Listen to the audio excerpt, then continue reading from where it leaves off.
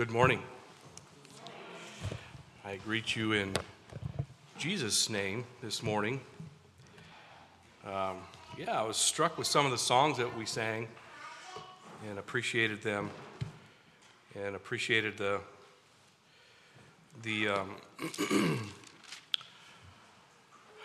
things you pointed out, Brother Jeff, in that one song. It's a song that's so familiar to us and has so many verses in it and says so much about it. And the basic thing is trusting and then obeying.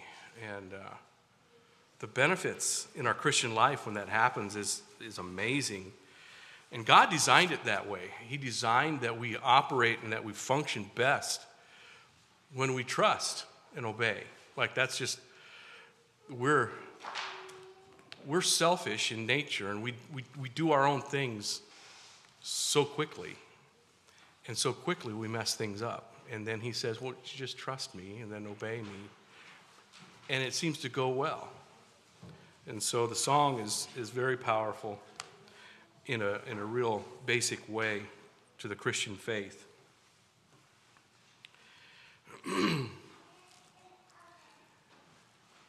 I'm inviting you to turn to 1 Corinthians 13 this morning.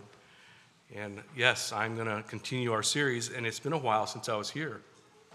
Last time I was here, I did part 2. Today is part 3 of a series that I put together last year at home at Sandy Ridge and preached it on 1 Corinthians chapter 13. There's 4 parts to it, and we'll go into part number 3 today and look at what God has to say to us. It was fascinating to me that your scripture reading, the responsive reading that we had today, talked about love. And then the last verses there are actually the last verses of chapter 13 of 1 Corinthians. And now abideth faith, hope, and charity, in these 3, but the greatest of these is charity. And prior to that it says, there's things, prophecies and such will pass away, but not these things. And I invite you just to think about why that is. And I think I mentioned it last time that I was here. But think about that. Why those 3 remain? And other things pass away, but those 3 remain. So think about that, and maybe we can come to a conclusion either today or if I preach the last session or the last part of this sometime up here. We'll talk about that for sure. Maybe just to help us refresh a little bit about 1 Corinthians 13 here and what Paul is trying to teach us, or God is trying to teach us through the writings of Paul here. If you recall that Paul, the Corinthian church was about 5 years old. There was a very young church, and already they were having issues. They were already moving away from the richness and the purity of that first love that they had when they were first converted and came to Christ. And there was divisions and things happening within the church there in Corinth that were causing a lot of problems. And Paul was addressing a lot of those issues in Corinthians. And we come to chapter 13, and it's like he sort of pauses a bit and says, you know what, guys? One of your biggest issues is that you're forgetting what it means to love. Christian love is demonstrated in specific ways. And that's not what I'm seeing. I'm paraphrasing, I'm using my own words. But it's almost like that's what Paul is saying to them. You have to come back to understanding what it means to love as Christ loves. And when we live out of that love, we do well with each other in our churches and with those out there. We do well. So it's a challenge for all of us. I find it very challenging. Every time I read down through this, the high standard, the bar is high for us as God's children. And yet, it's not impossible because Christ himself lived this way. and we have his Spirit, which we call the Holy Spirit, which Scripture calls the Holy Spirit, within us to empower us and enable us to live this way. So let's not get into the habit of thinking that, you know what, I'm just not sure that I can do this. Or I can try to do this, but it's just not going to. No, the Holy Spirit is within you, and do we believe that he is able to do it? Or do we allow him to do it? There's several things I want us to think about here in the opening when we think about this kind of love. And this is called the love chapter. I'll read it here in a minute. But there's several things I want us to think about as we think about this kind of love. This is a supernatural love. It's not a natural love that we have. So we're not naturally born with this kind of sacrificial, self-denying kind of love. It's not natural for us. We rather love ourselves. We sort of look out for ourselves naturally. So when we become born again, here's the first thing that I want us to think about. When we become born again, our hearts are changed. The shape of our heart is changed. And the heart is where we live out of. It's our emotions. And I'm not even going to get into all of that, but that's why Scripture says we have to guard our hearts, because it's out of that we live. But when we become born again, our heart, the shape of our heart is changed so that we can actually receive the love of God that we were just reading in the responsive reading, that love is now able to come into this reformed and reshaped heart. Before we were born again, that kind of love is foreign to us. Okay? In God's mercy and by his grace, through faith, our heart becomes different. And it's shaped so that we can now receive that love. What happens there, friends, this morning is that we can now understand how, because we've received that love, we experience it, now we understand how that love affects others, and we are able to give it away. Okay? We're not meant to keep it. It's meant to come in, and it's meant to go out. That doesn't happen until we're born again, until that heart is reshaped, reformed by the loving kindness of God in us and the power of the Holy Spirit. So, the Holy Spirit comes in then and empowers us to love. Romans chapter 5, verse 5 says this: the love of God has been poured out in our hearts. The love of God has been poured out in our hearts by the Holy Spirit who gave it to us.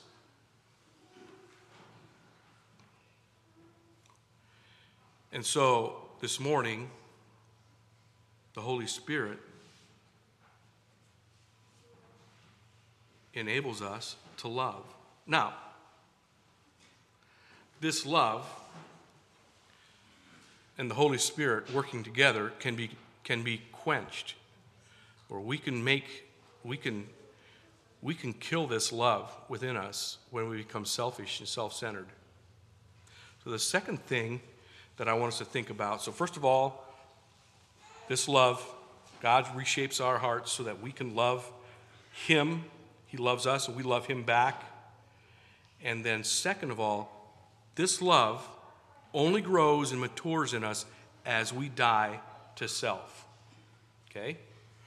This kind of love does not mature, does not become more and more, does not flourish in a selfish, self-centered kind of life.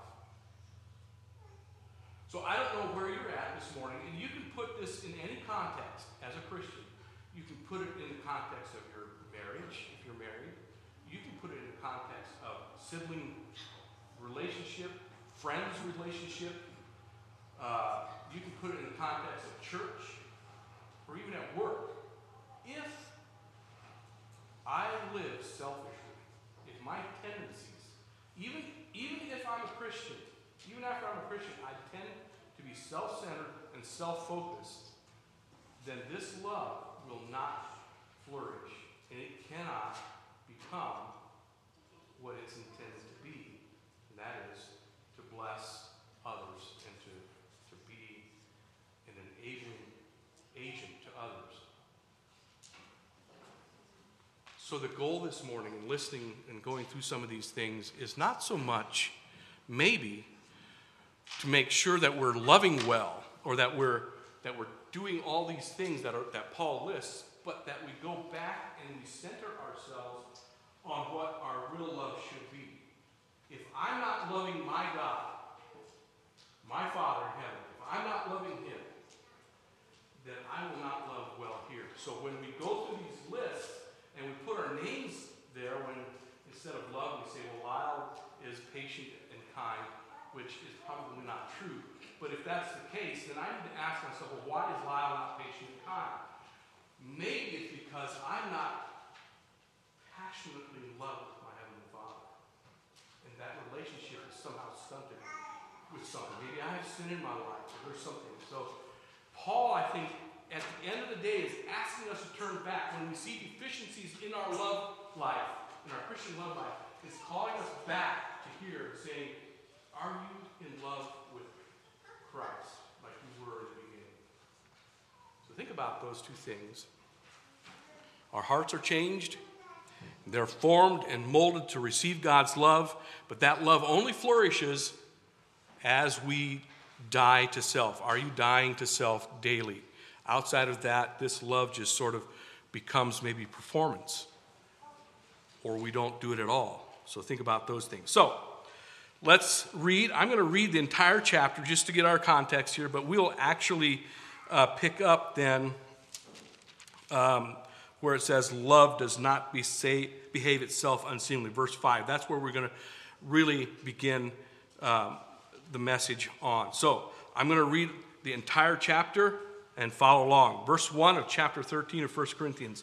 Though I speak with the tongues of men and of angels and have not charity, the King James Version says charity, that's another word for love, I am become a sounding brass or a tinkling cymbal. And though I have the gift of prophecy and understand all mysteries and all knowledge, and though I have all faith so that I can remove mountains and have not charity, I am nothing. And though I bestow all my goods to feed the poor, and though I give my bodies to be burned and have not charity or love, it really profiteth me nothing. Because, in verse 4, charity or love suffereth long and is kind. Charity envieth not, and charity vaunteth not itself and is not puffed up. Verse 5 is where we'll start today. It doth not behave itself unseemly, seeketh not her own, is not easily provoked, thinketh no evil, rejoiceth not in iniquity, but rejoiceth in the truth. It beareth all things, it believeth all things, hopeth all things, endureth all things. Charity or love never faileth, but whether there be prophecies, they shall fail. Whether there be tongues, they shall cease. Whether there be knowledge, it shall vanish away. For now we see through a glass darkly. Whoops, I missed verse 11. When I was a child, I spake as a child, I understood as a child, I thought as a child. But when I became a man, I put away childish things. For now we see through a glass darkly, but then face to face. Now I know in part, but then shall I know even as also I am known. And now abideth faith, hope, and charity. These three, but the greatest of these is charity. Selfless love. Christian love is a selfless kind of love. Let's look at the first one, verse 5. And we're just going to go down through that systematically and help us just think through what this kind of love does and how it operates. The first one that we want to look at in verse 5, it says, this kind of love, this kind of Christ-like love, the love that is in your hearts this morning as Christians, this kind of love says, does not behave itself unseemly. Or we could say, it is not unbecoming in its actions, attitudes, or behavior. It's not rude.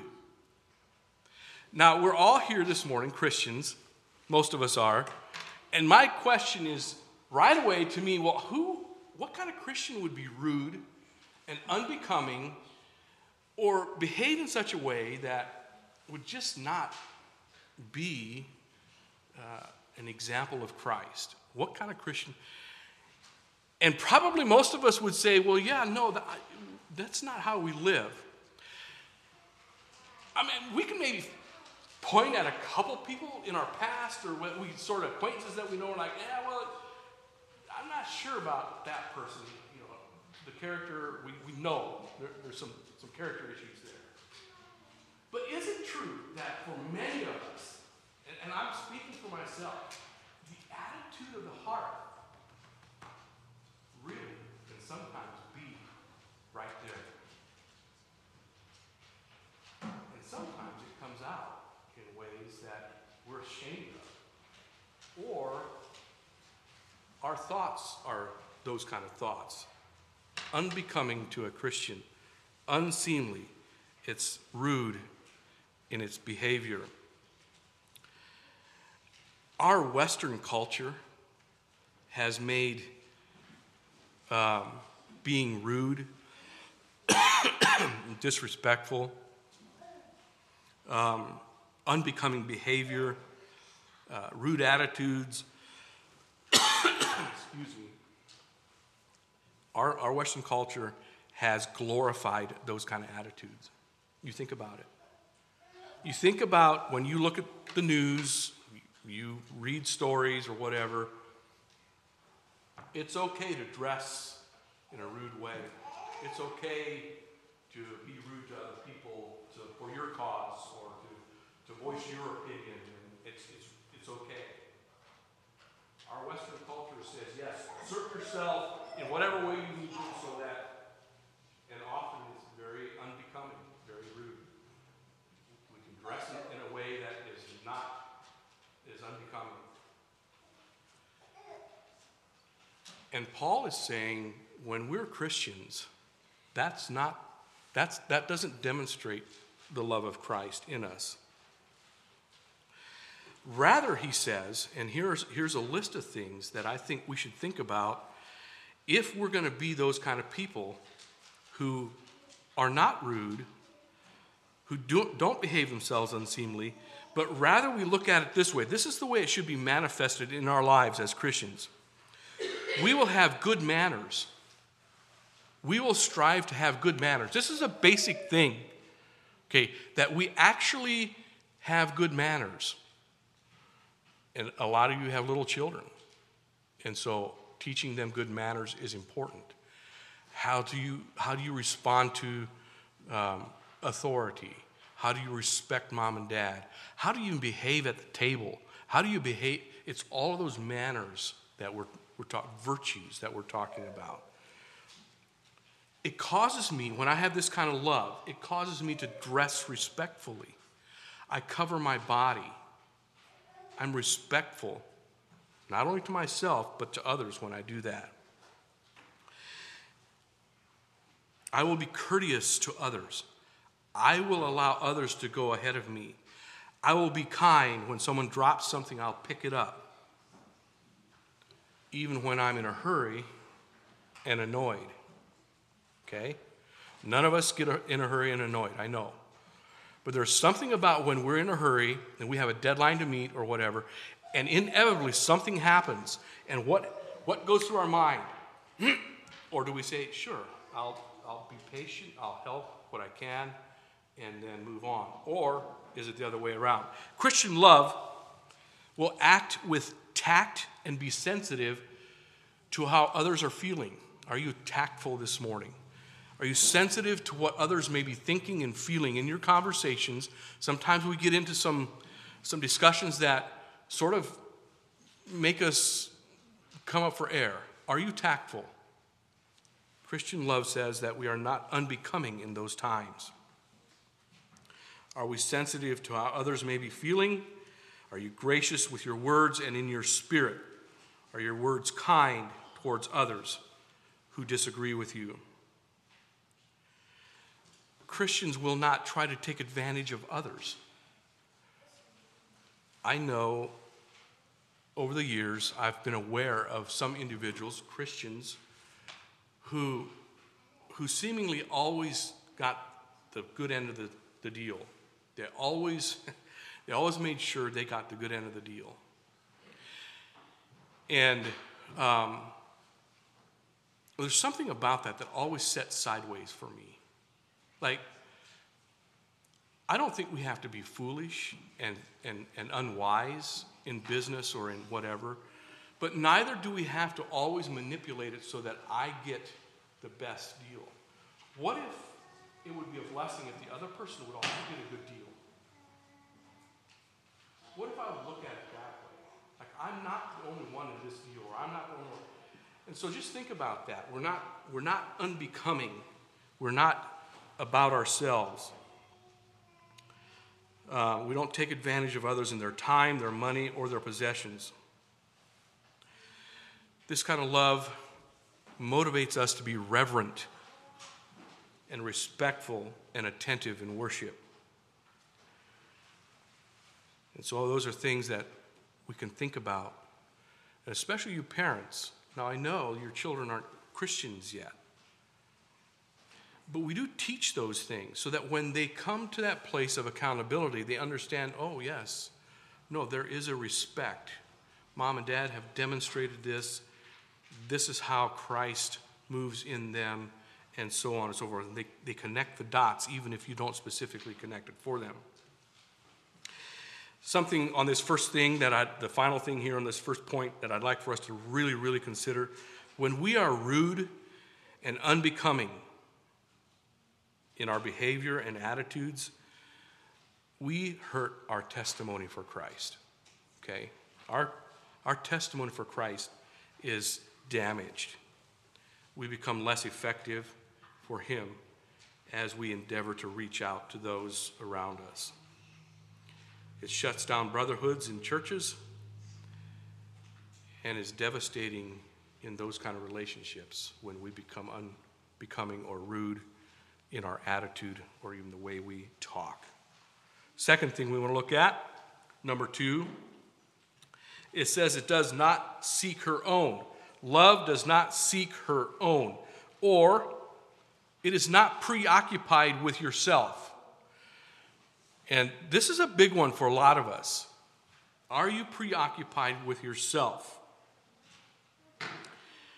There's a passage in Mark chapter 10, verse 35 to 41. I'm not going to turn to that, but I'll recount you'll recognize it. This is the account where the apostles were together. It's right before Jesus was crucified, and Jesus had just said, "Look, I'm going to be crucified.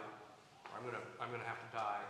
And the disciples, there were 2 disciples that were more concerned about themselves. And they went to Jesus and said, "Hey, we've got a request for you." And he said, "Okay, what is it?" And they said, "Well, when you come into your glory, would you make sure that my brother and I get to sit on either side of you in your glory when you come up?" And Jesus sort of rebukes them and says, "Well, you don't have no idea what you're talking about and furthermore, it's not up to me. My Father is in charge of that." And if you read down to the end of that, to verse 41, it literally says that the rest of the disciples were pretty upset with them. Like, these self-centered, egotistical guys were asking to be put into positions of authority, essentially. Well, what about us? So they all ended up being a little bit self-centered. You understand what's going on here? When we become self-centered, self-focused, it so easily triggers the self-centeredness in others, right? It's a fascinating little passage, little story there that just sort of explains exactly what happens. But Paul says to the Corinthian church and to us today that Christian love is not that way. We are not concerned about ourselves. Now, that's easier said than done, right? It's so easy to be very self-centered. Came across a quote that said, "The secret of every discord in Christian homes, Christian communities, and churches is that we seek our own way and we seek our own glory." We should instead allow the love of God to flow in us and change us and die to ourselves continually so that we actually seek the good of others before we seek the good of ourselves. How easy is it for you to acknowledge the well-being and focus on the well-being of others before yourself? Love refuses to insist on my rights and my freedoms. And Christian love fights against individualistic attitudes and actions, but rather seeks to build up and gets involved with others in the group. Christian love, Christ-like love, refuses to become cliquish. Do you understand what I'm saying there? Do you know what it means to be cliquish? I used to hate it. I still do. There was nothing more frustrating to me than some of the years at Bible school, teaching at Bible school, when there was just 5 or 6 young people that they just had to be together. Exclusively almost. And it really created issues. To the point where you had to sit down with them and say, okay, no, we have to figure something else out here. Christian love doesn't do that. Christian love says, yeah, I have good friends. I have some best friends, really even.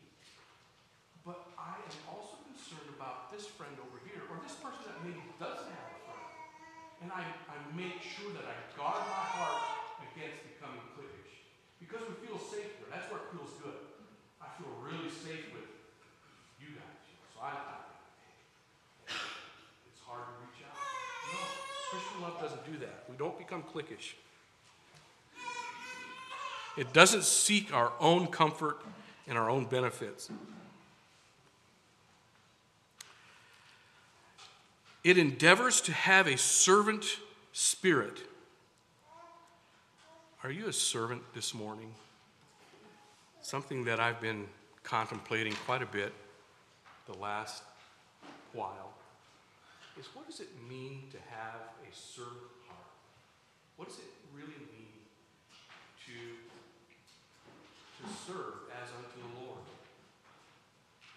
Christian love reshapes our hearts so that we want to serve others.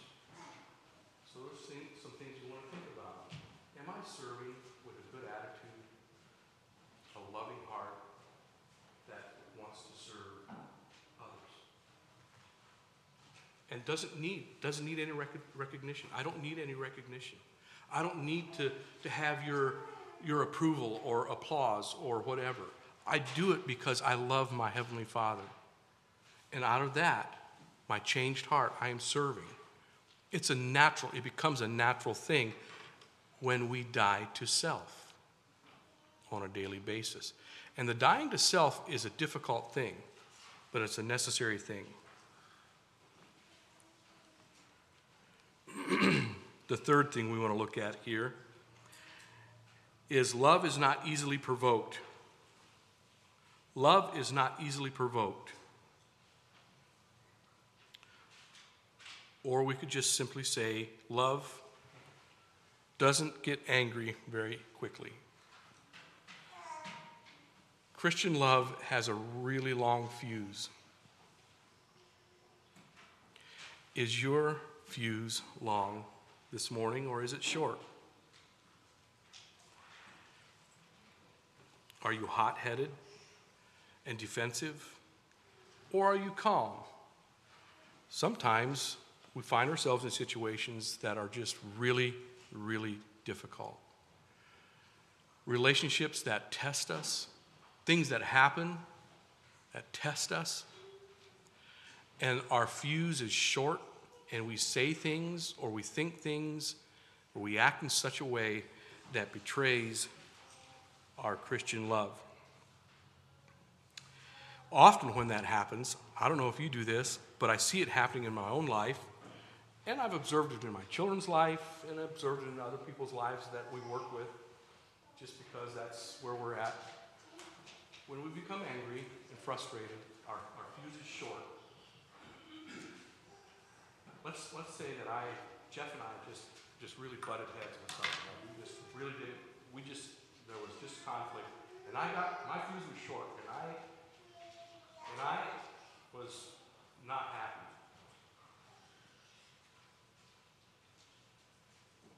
what I will tend to do is I will maybe go talk to someone else about it. And this is what I'll say. If Jeff would have just, whatever, and if Jeff would have just, no, Jeff is not the problem. I'm the problem. You see how quickly when we point the finger to someone else or to something else and say, well, that's the problem, when the reality is my love is really, really shallow. And the best thing I can do is humble myself and just admit it. And I'll go back to Jeff and say, you know what, I'm sorry. I was wrong. My attitude was not good. Me. You see how quickly we change this? It's somebody else's fault. If he just wouldn't be here, I would never get mad. If that person just wasn't here, I just wouldn't get mad. Really? No, it's not the way it is. What if Jesus comes to you and says, what if you just not be mad? You just trust me with this whole thing. And maybe you could grow. You would die to yourself. You would grow in that. 1 Peter chapter 2, verse 22 and 23 says this about Jesus, who is our example. Jesus, who did no sin, neither was guile found in his mouth, who, when he was reviled not again. When he suffered, he threatened not, but committed himself to him that judgeth righteously. Maybe we just need to learn to commit ourselves to the lordship of Jesus Christ and die to ourselves. The reason anger, selfish anger, is so devastating is because when we get angry and we act out in our anger, or we even think in our anger, we misrepresent God's character. That's why it's so dangerous, so devastating. We misrepresent our Heavenly Father's character. When we are easily angered, we hurt others, and our words and actions become divisive. It never, ever draws people together when we become angry. When we become angry, when we're an angry person, we invite conflict. You know people like that. They're just constantly angry. Everything's wrong. It's just like conflict comes to their doorstep, like it's just always there. So think about that. Think about that. An angry person is self-focused. And when I'm angry, it is difficult for me to think rationally. Small problems become big problems. They become exaggerated. And always in anger, there are misunderstandings. Think about that.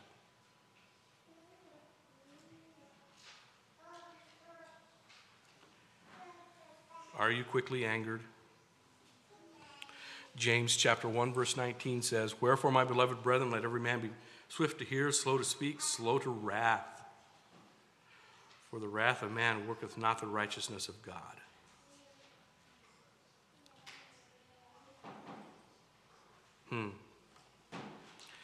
The fourth thing we want to look at this morning, real quick.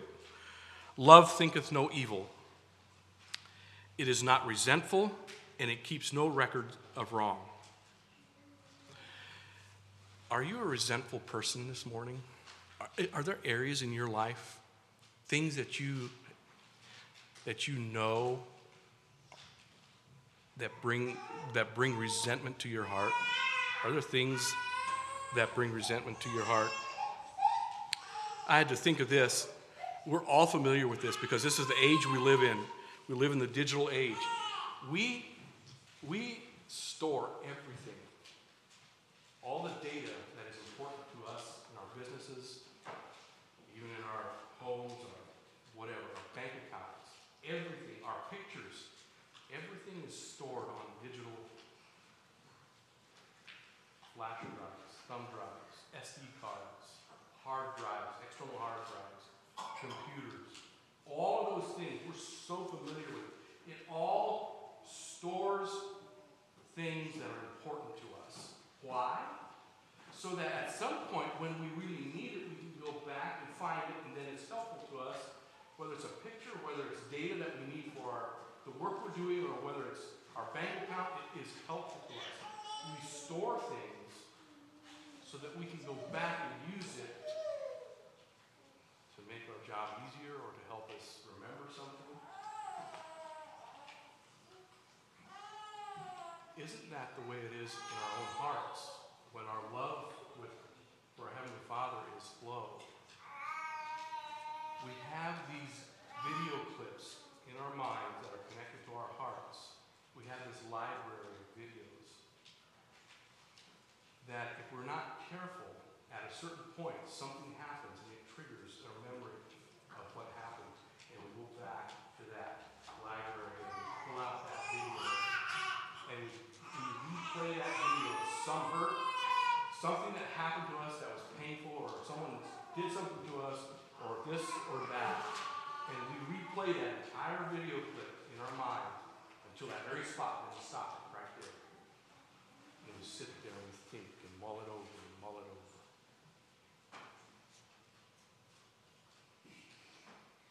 Thinketh no evil. Love thinketh no evil. Doesn't hold a grudge. How many of us have that kind of library in our hearts? You know what, friends? I have had a number of those where you just had to go back and throw that thing out. You have to get rid of that thing because love does not flourish in that kind of thing. All that does is it makes us go back to ourselves and protect ourselves. And poor me, they did this to me. I can't believe they said that about me. And I know this is what they're thinking about me. I can't face them, or whatever it is. It hurts too much. And we sort of like to keep it there for those special occasions when something triggers that again, and we go back and muddle puddle in that thing again. Our love does not grow when we muddle puddle in those kind of things. We keep track of the pain, the things that were done to us. And there are things. We all face things. We all have experienced things that are not pleasant, that were hurtful, and all of that. But love, it says, does not keep record. Love doesn't keep record. Jesus is our example. Because Scripture teaches us that when we confess our sins, He is faithful and just to forgive us our sins and to cleanse us all from all unrighteousness. And then in another passage it says, He doesn't even remember our sins. They're gone, like as far as the east is from the west. And we understand what that means. He doesn't remember them anymore. He keeps no record. He keeps no record. How many records are we keeping? Love doesn't do that. Why? Because love, when our love, when we want God so desperately, we love Him so thoroughly, there is no room for this self. It doesn't want to flourish. So we have to die daily and allow that love to flourish. Something else to just kind of help us understand this thing is, and I don't know if you guys, as a boy, I would read books. And I loved Westerns. Don't tell anybody, but I did. I still kind of like Westerns sometimes. But when the Indians would raid, a camp or a village or something, they would scalp those people that they killed. Sometimes they didn't even kill them, they just scalped them without killing them. And what they did is they kept those scalps, like they literally cut around and pulled your scalp off with all your hair on it. There you have it. That was their trophy. The more scalps you had, the more important you became in the tribe. But it was also a reminder that you had enemies out there. So when you had that scalp, you had all these scalps, that was a reminder that you had enemies and that you were, you see what that did for them? All of a sudden, their hearts were triggered. Yeah, I took scalp here. Or their enemies knew that they took scalp from them, and they saw all this, just conflict, constant conflict, because they kept record of all that they did. All that was done to them, they kept record. Sometimes that's the way we are, but love doesn't do that. Love does not keep record. Number 5. Number 5. Let me see here. Love thinketh no evil, is not easily, or doesn't become resentful. That's the one we just looked at. Doesn't become resentful, doesn't hold a grudge. Number 5, love does not rejoice in iniquity. It does not like wrongdoing or evil. Love does not rejoice in iniquity. Do you enjoy iniquity? I trust you don't. But is it true that sometimes our hearts, our selfishness, our wickedness comes out sometimes, and we sort of enjoy some mood, like the Westerns that I used to read a lot, you sort of like that. Or movies, or even news articles sort of catch your attention. The killings, the destruction, all of that, iniquity. Maybe it's other immoral things that catch your attention. Love doesn't rejoice in those kind of things. It sees it for what it is, a brokenness, and it weeps over those things. What do you rejoice in this morning? Do you rejoice in the misfortunes of someone that you really don't like?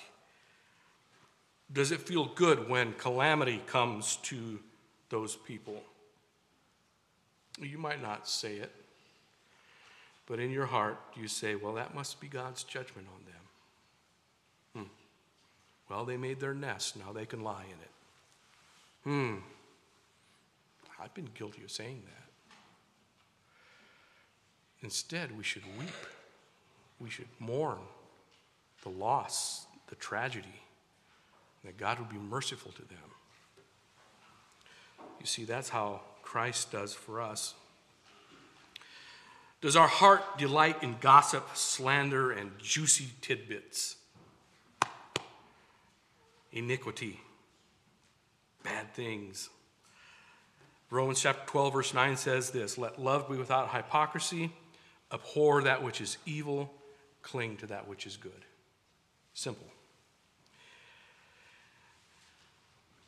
There's another quote that says, what a man rejoices in is a fair test of his character. What a man rejoices in is a fair test of his character. It really does display what kind of character I have. The sixth and final thing that we want to look at here. Love rejoices in the truth. So we just looked at this. Love does not rejoice in iniquity, but it loves truth. It rejoices and enjoys truth. I trust that's your heart this morning.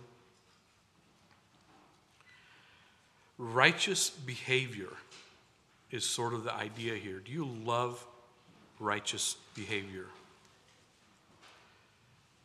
Someone said that truth and righteousness are welded together in faith.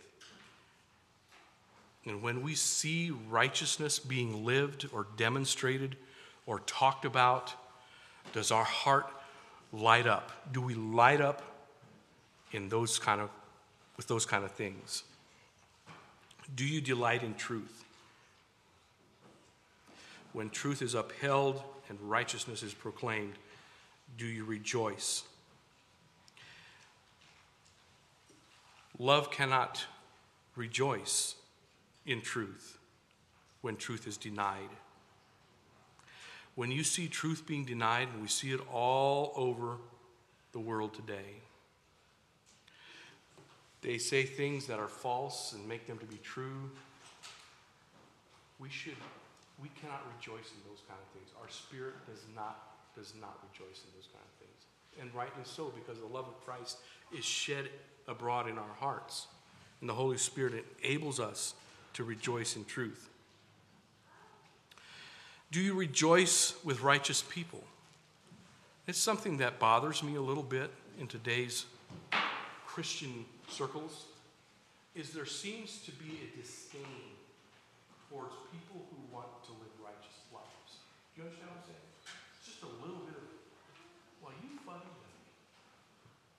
Be careful.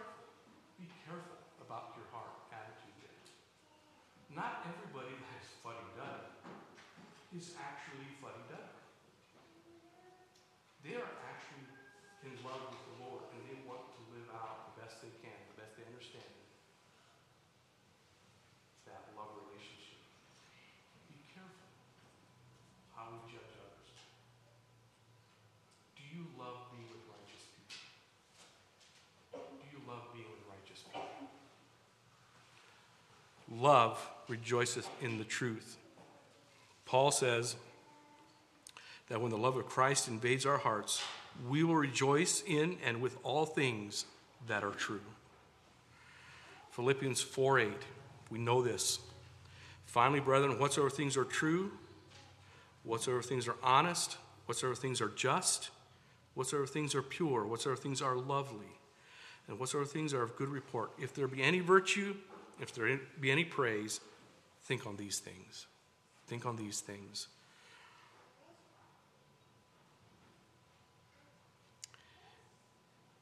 And brothers and sisters, friends, this morning, when we love well, then we will be known as Christians. For by this shall all men know that you are my disciples, if you have love one for another. Let's pray. Thank you, God, for your word that speaks to us. Oh, it speaks to our frailty. It speaks to our the areas in our lives that are deficient.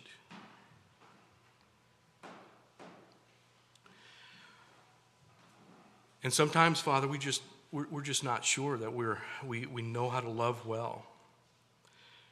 And so would you help us to understand what needs to happen with our relationship with you so that we can love well. Help us to die to self. Just crucify that. And even in the middle of some conflicts, can we just stop and crucify it?